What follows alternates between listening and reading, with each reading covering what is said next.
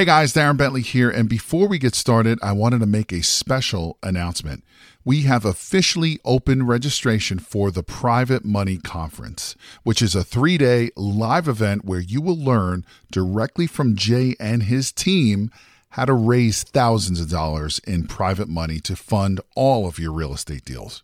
Now, in today's changing market, more and more people are losing out to other investors because most of those investors have the cash to fund these deals. Did you know that you are missing out on 87% of the real estate deals out there because you don't have access to private money? Sadly, most real estate investors don't even know this is the reason why they continue to lose deal after deal.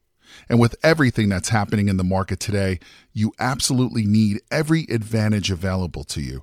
And having access to unlimited amounts of private money is your big advantage. So to register for this live event, head over to jayconner.com/event. Again, that is jayconner.com, jayconner.com/event, where you will be able to lock in your seat for this live in-person 3-day event, which takes place June 12th, 13th, and the 14th in beautiful North Carolina. But you got to be fast because there are a limited number of seats, and when they are gone, they're gone. So again, to take advantage of this incredible event and to learn how to raise all the private money you'll ever need directly from Jay Conner and his team, head over to jayconner.com/event. Again, that is jayconner.com, jayconner.com/event. Now let's get into today's episode.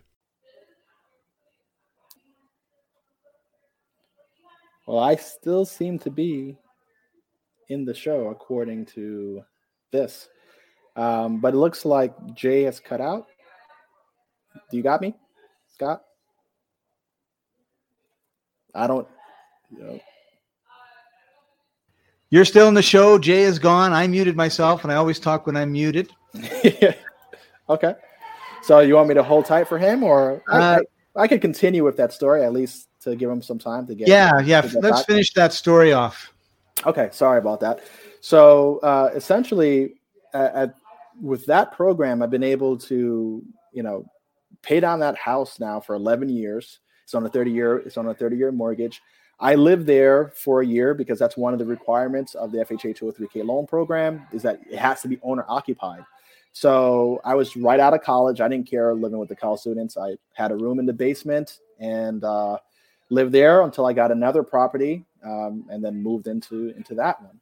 So I think for people who are interested in investing in 1 to 4 family homes, especially like 3 and 4 family homes, and you haven't gotten started before and you have a limited amount of money, the FHA 203K loan program or even the FHA programs are great. Because with the FHA program, you can get in for that 3.5% down. And if you have a four family, you're able to live in one unit. And in most cases, the revenue from the other 3 units would fully pay for your asset and allow you to cash flow. I used it in a single family home scenario where I was still living there and renting out to college students. But for someone who's like not quite ready to live with college students, because that's a different way of living. If you're not ready for that, I highly recommend that program on like the triplexes and fourplexes out there, because you can buy up to four families with 3.5% down. To me, I know there's some VA loans that you get in for 0%, but if you're not a veteran or you're not working for the armed forces, I think that's one of the best programs you could get yourself into to get started. Carl, thank you for keeping the show going. I lost internet connection, but looks like I'm back now. Is everything good on my end, right? Yep, I hear you loud and clear. I see you. You're back. Excellent. Well, thank you for getting the story going. So did you just share with everyone about how you got into multifamily and how you funded that? Actually, I don't get into more than 1 to 4 units, but what I do get into like 2s and 4s and singles. So that's my portfolio is mostly single family homes. I do also have a co-working space, which is commercial. And that was born out of need once again. And it's kind of the pattern that I follow is create what I need. So a big piece of my portfolio is that I have a 11,000 square foot space in New York, right across the street from, the iconic Macy's building. And that started out as just a small project, getting office space because I was in a co-working space and I didn't like the landlord. And I felt, I have enough experience. I have a little money behind me. I might as well do this myself. But I'm looking personally to get into multifamily development because to me, that's the natural next step for me to start accelerating my portfolio beyond what it is now. I got you. Now, I know you're into raising private money like I am. You were sharing your story about the crash 2008, 2009. That was actually my biggest blessing in disguise, was getting cut off from the banks with no notice in January of 2009. And like you, out of necessity, I had to find a better way and quicker way to get my deals funded. I learned about this wonderful world of private money. And since that experience, in the third week of January 2009, I've never missed out on a deal because I did not have the funding. So I've got one last question for you before we call it a wrap on the show, and then we'll let everybody know how to continue the conversation with you and to get in contact with you. But in your experience of raising funding for your deals, what do you consider to be the most consistent problem that people run into when they are looking to raise money for projects? Lack of experience and a lack of being able to get investor confidence, I would say, is the biggest issue.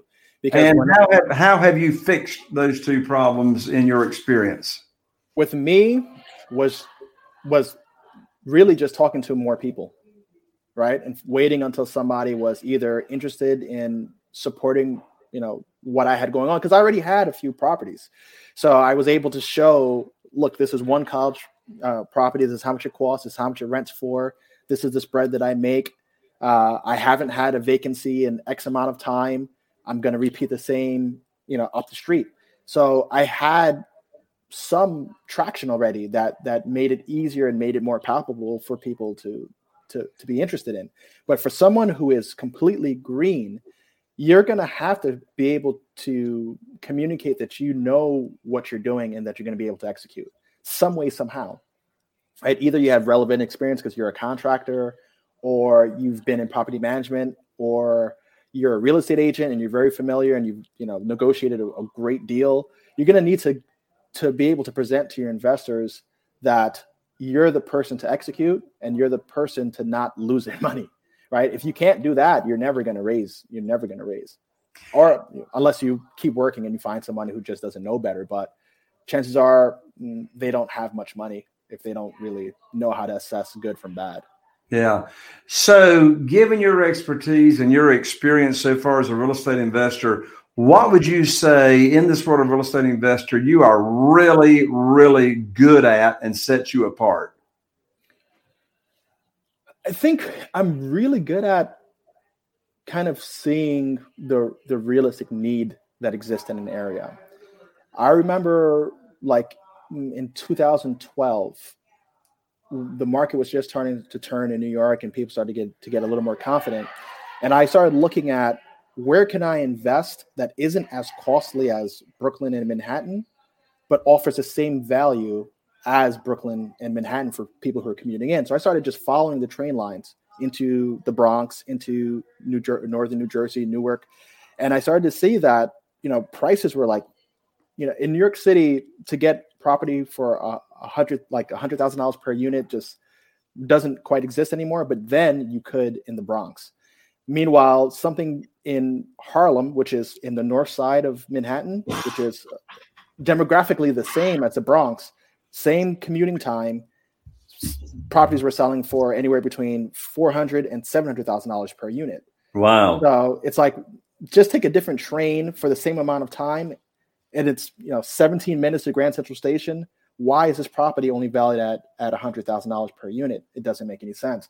So for me, I can kind of look at an area and make sense of where's the value for the people who are going to be occupying the space, and how much are people going to be willing to. That access to the highways, those sort of things, access to public transportation. So I could kind of look at an area and know that it has that upward potential, or people will start to kind of relocate from the more expensive side of town to the more affordable side of town because it offers similar, amenities or similar access to their workplace. So I think that's where I excel. Excellent. Well, Carl, thank you so much for taking the time to be with us. We've had more people join us, since starting the show. We got Derek from Maryland. Welcome to the show, Derek. Carl, I'm sure we got some folks that would like to continue the conversation with you. And what is the best way for folks to be in contact with you and reach out to you?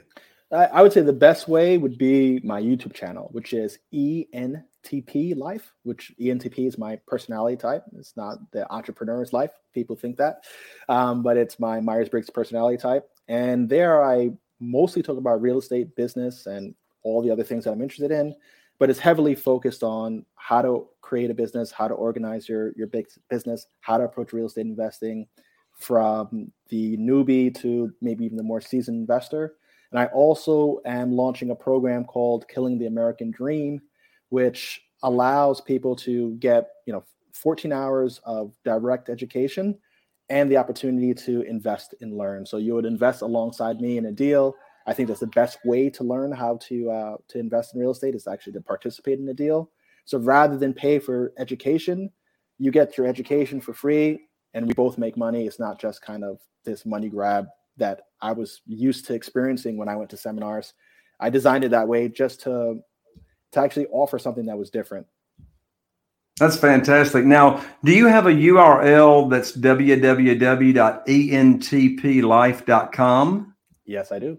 Excellent. So that's your URL, and you also have your YouTube channel. Yep, same handle.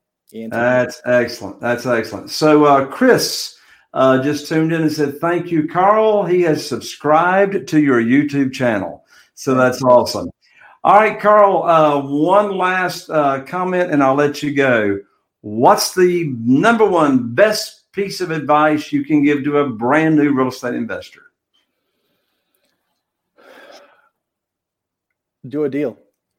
That's the best advice I could give you is do a deal. Whether the deal works out and you were lucky and you made money on that deal, awesome. You made money and you got your feet wet. If the deal is a horrible deal and you just didn't take the proper precautions, you're gonna learn a painful lesson, but you're gonna also still see that there's an immense value there and what you could do better. Yeah, I would compliment your advice with one piece. Do a deal with a seasoned investor that's already been through the mines. Hence, what you offer, Carl, where someone could work with you. Carl, thank you so much. I appreciate you being on the show, my friend. Not a problem. Thank you, Jay. And thanks to everyone. Thanks everyone for joining. Be sure and subscribe, rate, and review if you are tuning in now from iTunes. You may be on iTunes listening to the podcast, or you may be listening to Google Play. If you're watching on one of our YouTube channels or Facebook, be sure to subscribe and like and review and leave a comment. I'm Jay Conner, the Private Money Authority, wishing you all the best. And here's to taking your real estate investing business to the next level. We'll see you on the next show. Bye for now.